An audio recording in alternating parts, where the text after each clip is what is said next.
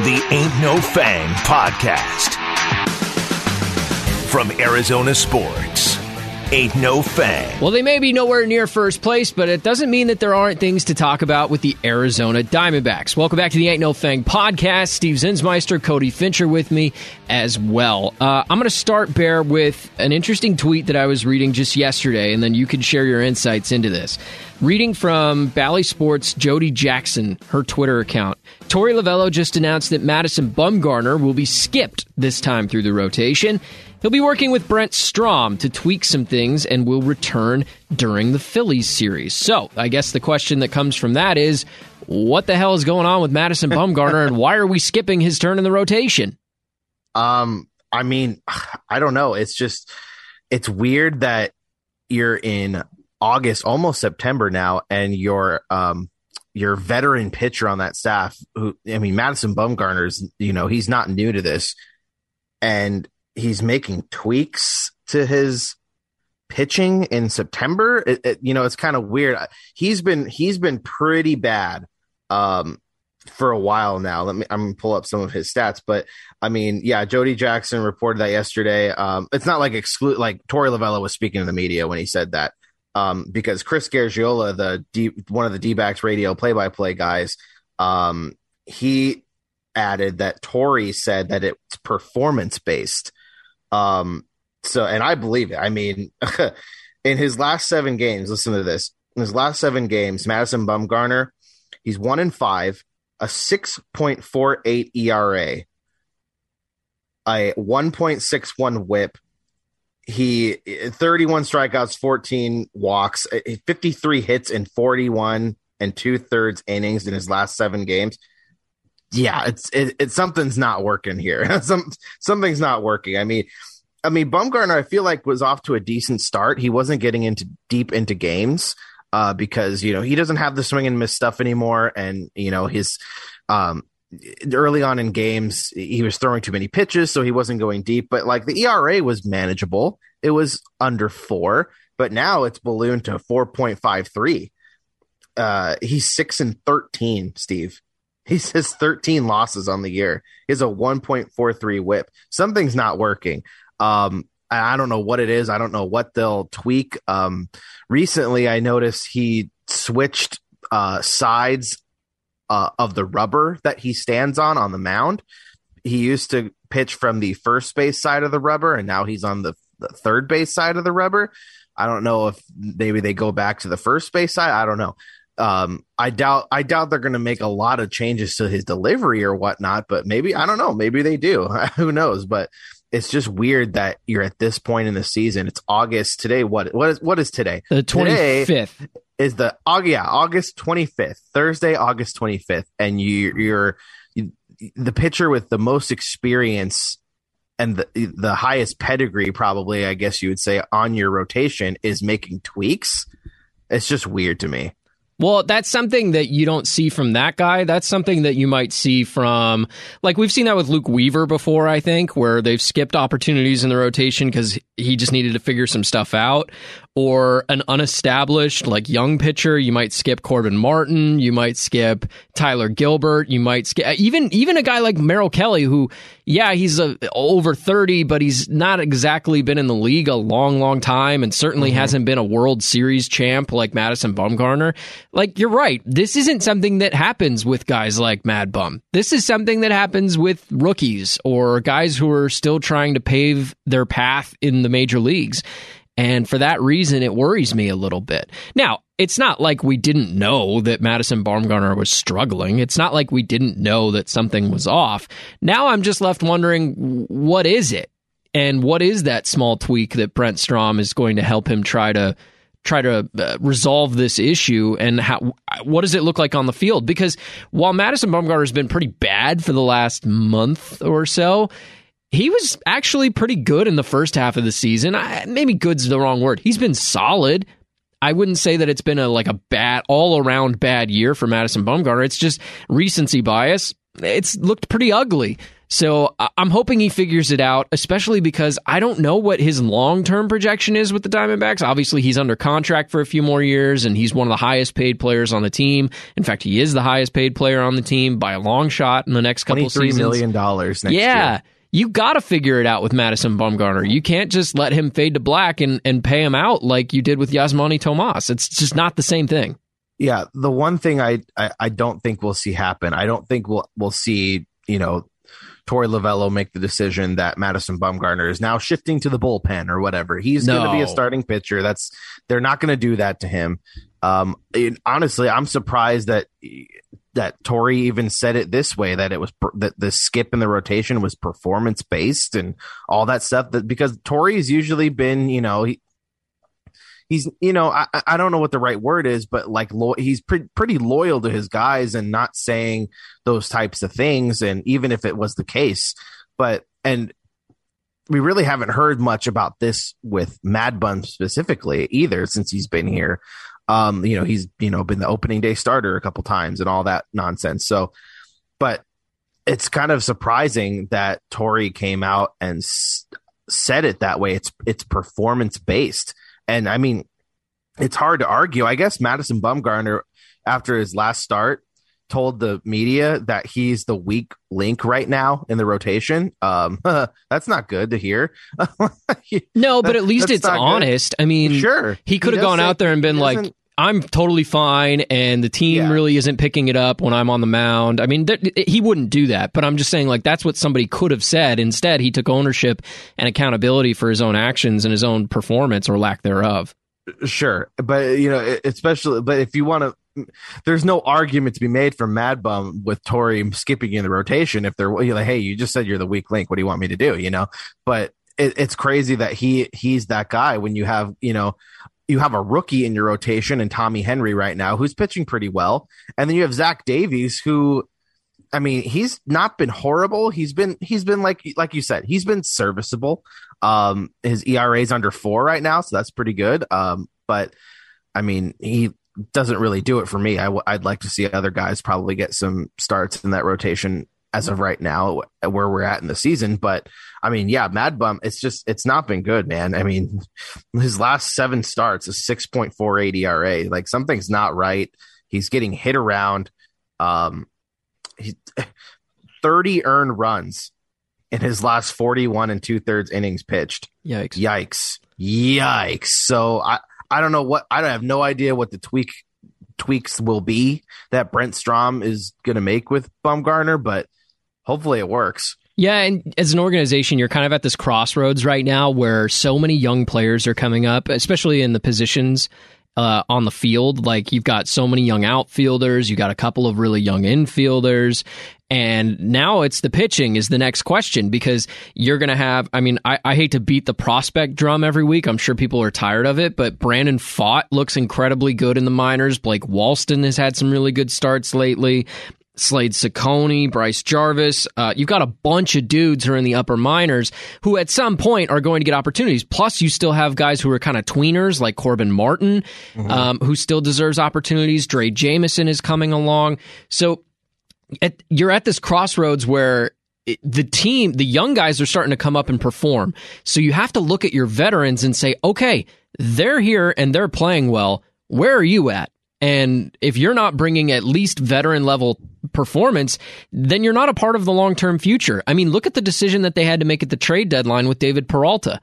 It's not that David Peralta was bad or that he was detracting from anything. It's just they had younger guys who were going to contribute more than David Peralta, and they had to look at their longest tenured player and say, you know what? That doesn't really carry as much value for us anymore as it does with these young guys. And I'm not saying Madison Bumgarner is going to be supplanted by Dre Jameson or Blake Walston or somebody. One of them is going to outplay him and work their way into the rotation. But when there's a bunch of young youth injected into your team, you need to look at your veteran leadership, especially a guy you're paying $23 million a year to, and say, hey, where are you at right now? Why is your ERA in the 7s in the last 5 starts? That doesn't make sense. And if you're not bringing it to the ballpark, I don't know what your long-term future looks like. Yeah, I mean, they have, 2 years left on Bumgarner's contract. I think he's $23 million next year, and then I think $14 million after that. I mean, it actually goes down. Yeah, I believe so. He's got such a weird pay structure.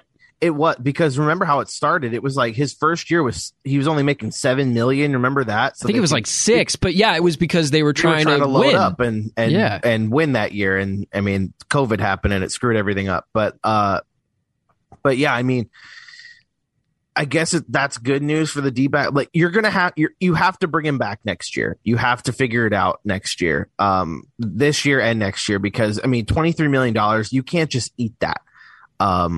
I mean, this isn't the Angels with Justin Upton. You know what I mean? Like where they just either, you know what, screw it, we're cutting you. We'll just eat all your money, because the Angels make really bad decisions all the time. Speaking of that, they might be selling their team soon. So yeah. But I mean, next year, I mean, you kind of have to ride with Mad Bum, and hopefully he figures it out and pitches well next year. Is he the third guy in the rotation now? Yeah, he is. Because I think of Zach Gallen as the most talented. Merrill Kelly has outperformed Madison Bumgarner over the last couple of seasons. Zach Gallen is on a 27 and a third scoreless streak right now. He's been outstanding. By the way, last night was so depressing. He leaves with a 1-0 lead in the 6th inning. Gets through 6 shutout innings, and then the bullpen completely blows. It gives up 5 runs in the 7th inning. But yeah, Merrill Kelly's been solid. Like he's been super dependable. He's been great this year. Yeah, so Mad Bum's probably your 3. And honestly, if they're trying to win games next year, like maybe try to get into a playoff spot, I don't think Madison Bumgarner can even be your 3. I think he needs to be your 4. And that's sad to say for a guy who's making $23 million next year, and it will probably be your highest paid player, barring any unforeseen free agent signings or whatnot. He's going to be your highest paid player, and he's going to be, the ideal situation, at least in my opinion, is that he's your 4th starter. That just shows the mismanagement of the money that was there when they signed him. But yeah, I mean, Tommy Henry, I think Tommy Henry has a shot to be in this rotation next year too. If he keeps pitching the way he's been pitching. He's only had one really bad start, and it was his first start in the majors, because he was, you could tell he was pretty nervous and whatnot, but he's been solid since then. He faced a good Cardinals lineup this past weekend, and he pitched pretty well. Didn't get the win, but he struck out a lot of guys, and he didn't give up a ton of runs, so he was pretty good.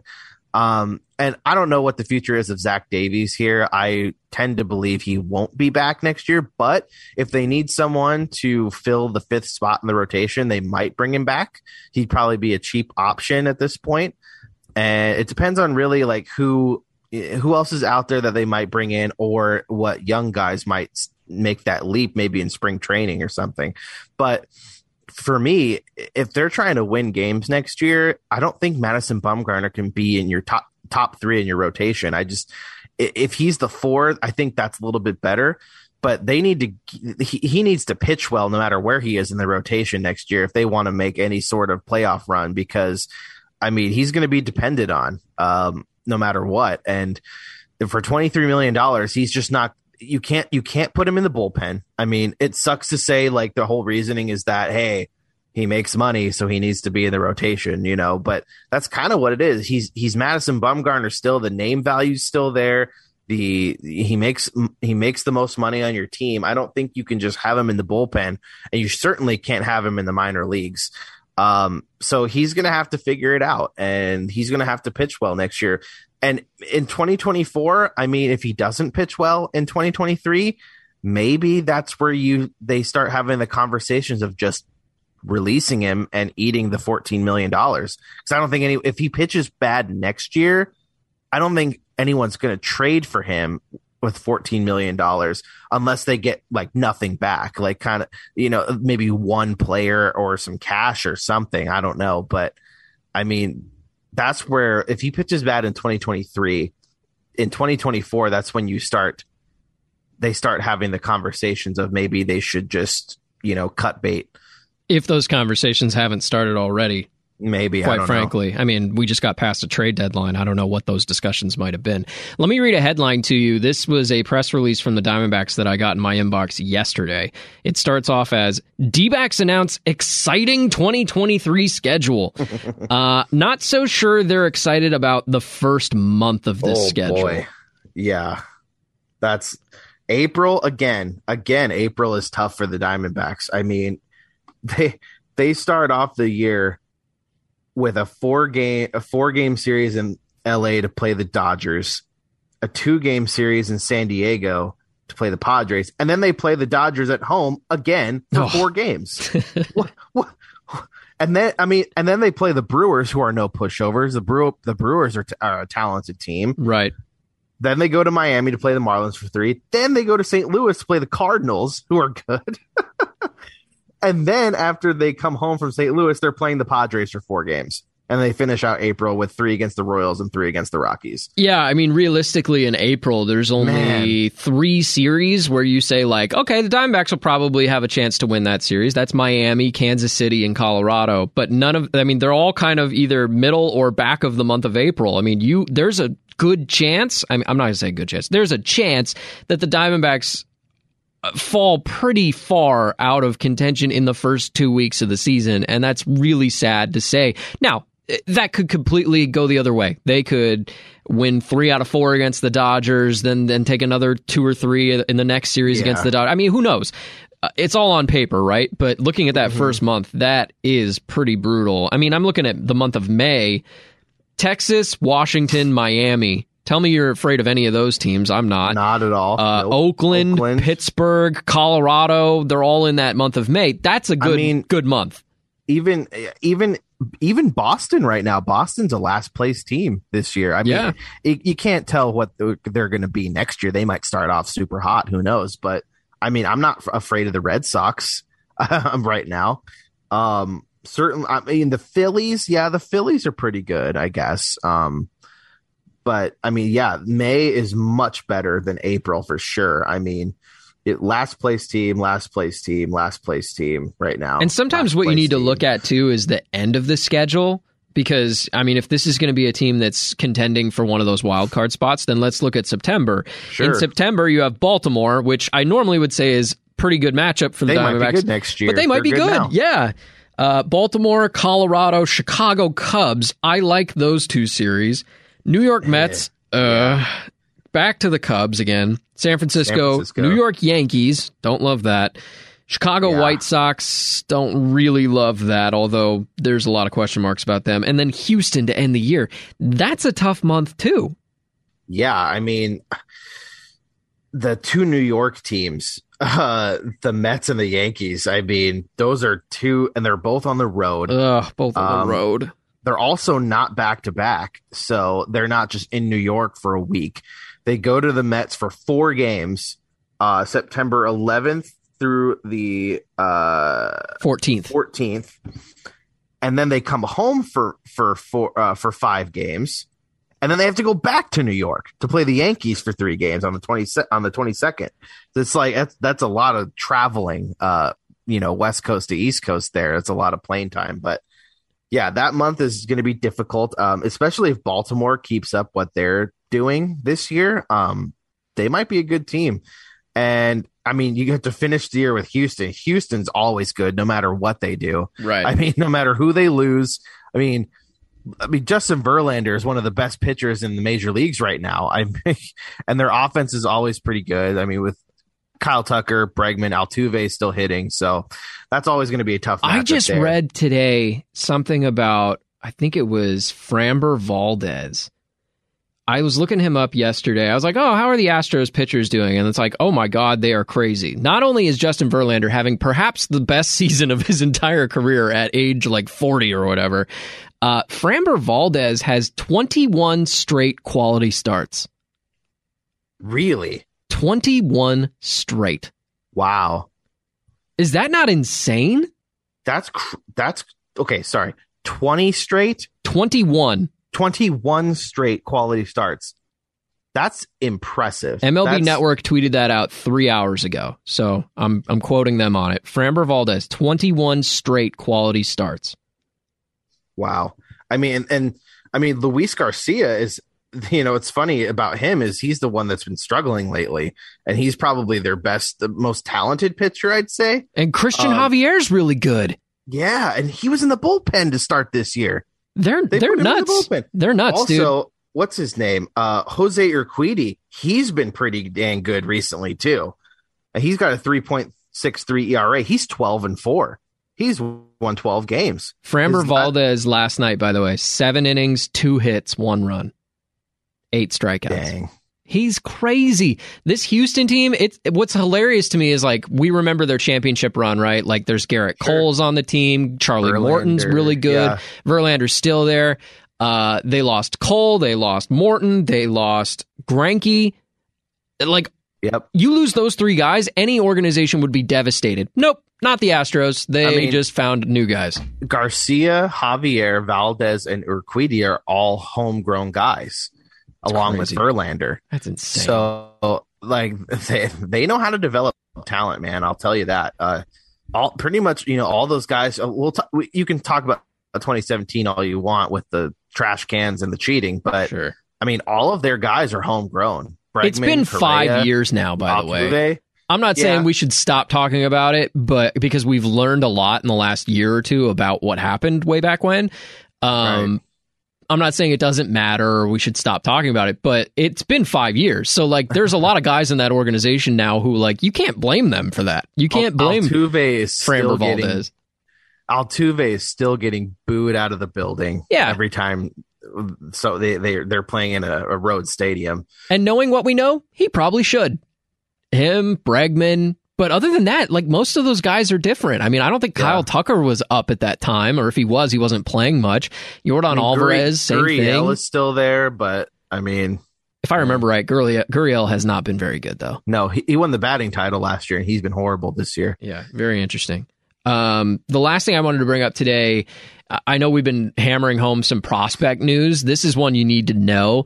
Jordan Lawler was the first-round pick for the Diamondbacks last year.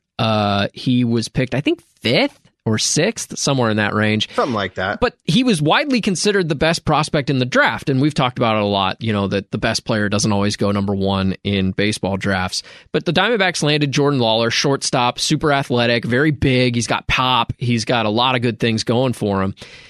He missed pretty much all of last year with a shoulder injury, much like most of their prospects do.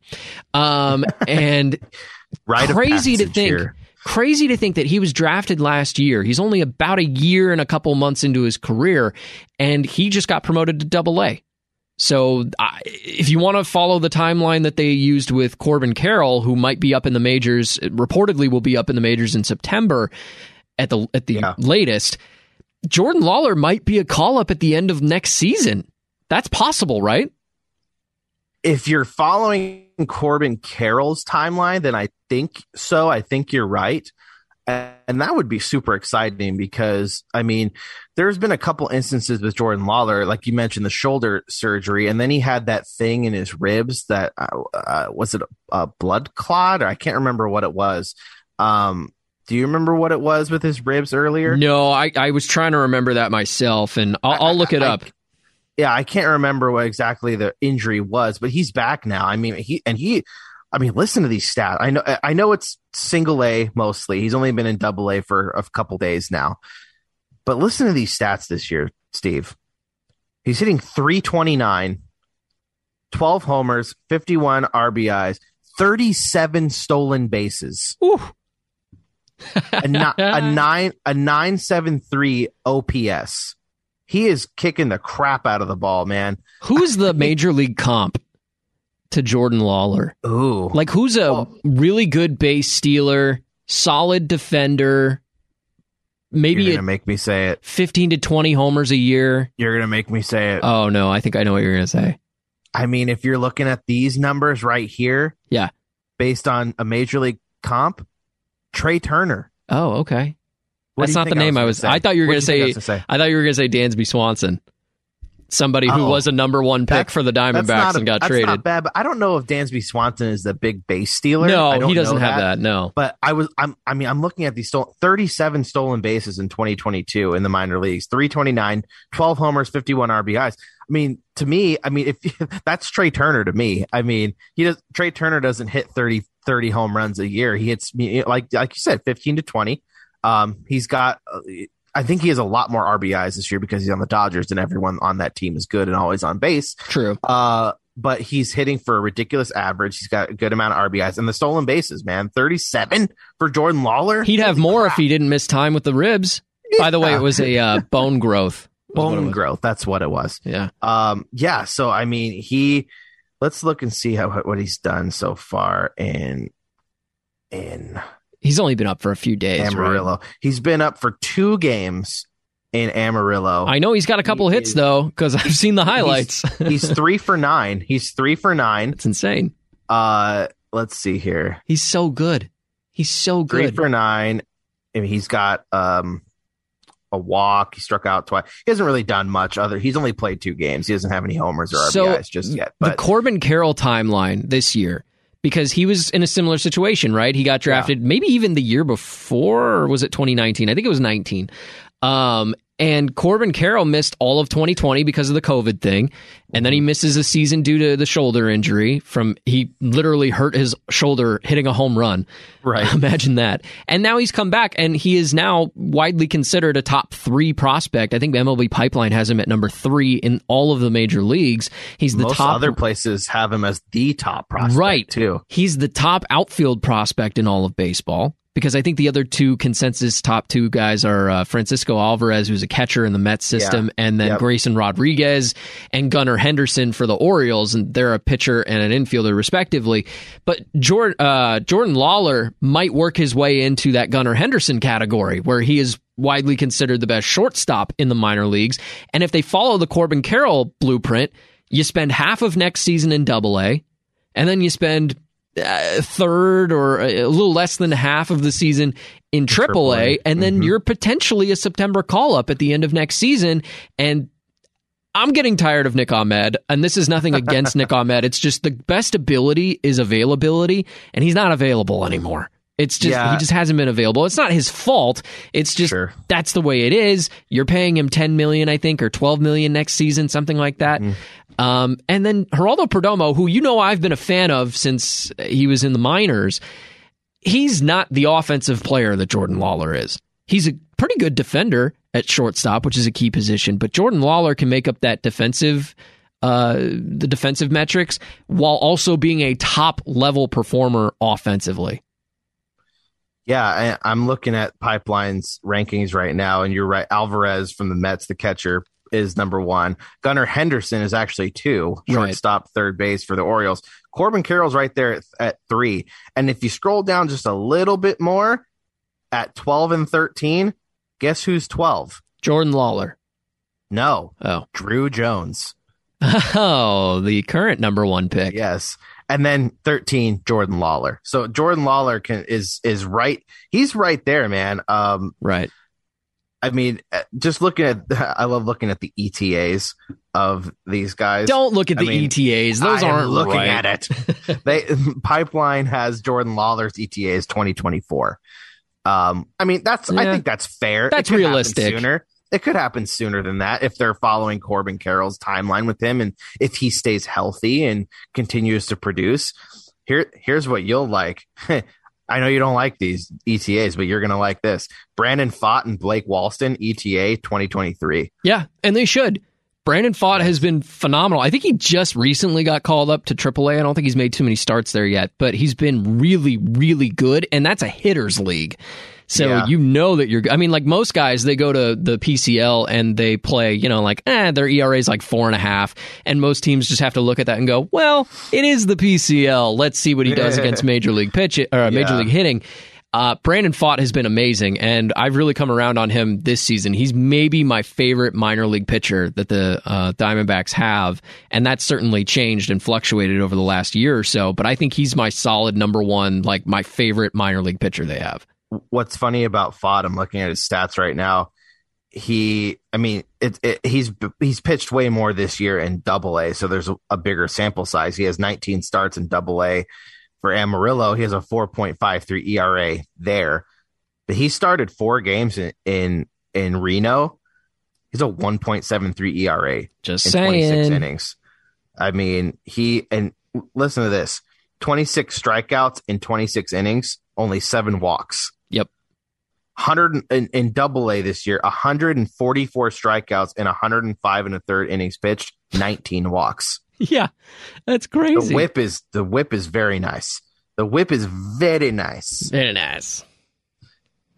There's a lot of guys coming. I know that a lot of Diamondbacks fans are like, okay, yeah, but like prospects, I mean, I don't watch minor league baseball. I don't follow the prospects. I follow the major league team. And even then, I follow them casually. And all I'm trying to say is this team is not far away. This is not, we're closer to what Baltimore's got going on right now. We're like right behind that. Like Baltimore's called up a bunch of those dudes in the last 2 seasons. You know, like Cedric Mullins becomes one of the top center fielders in the game. I mean, he just signed on to play for Team USA. Nobody knew who he was a year and a half ago. Right. He didn't know who he was. He was hitting, he was a switch hitter. And then he was like, you know what? Maybe I'll just hit left-handed. He pulled a Tristan Thompson and was like, maybe I'll just pick a hand to shoot with. And all of a sudden, he's a center fielder on Team USA, which is a big deal in my opinion. And so the Diamondbacks are starting to see that too. You call up Varsho. That was kind of the first one in 2020. Then you call up a bunch of other dudes, and Corbin Carroll's on his way. Alec Thomas is a huge piece. To some degree, Josh Rojas fitting into a role is a big part of that. Geraldo Perdomo's a part of it. You're going to start seeing pitchers like Tommy Henry who are a part of it. So I think the Lawler news that he's in Double-A right now, I think that's really good news for the Arizona Diamondbacks.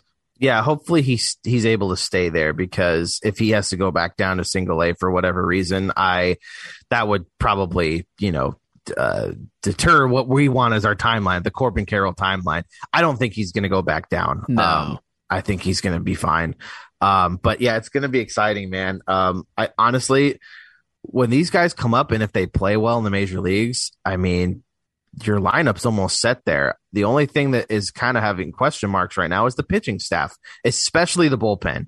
If this team's going to spend any money next year, I think it needs to be on pitching. It needs to be another starting pitcher, maybe that you can slide Mad Bum down to that 4th spot and have Gallen and Kelly in your top 3, maybe with another guy in your top 3.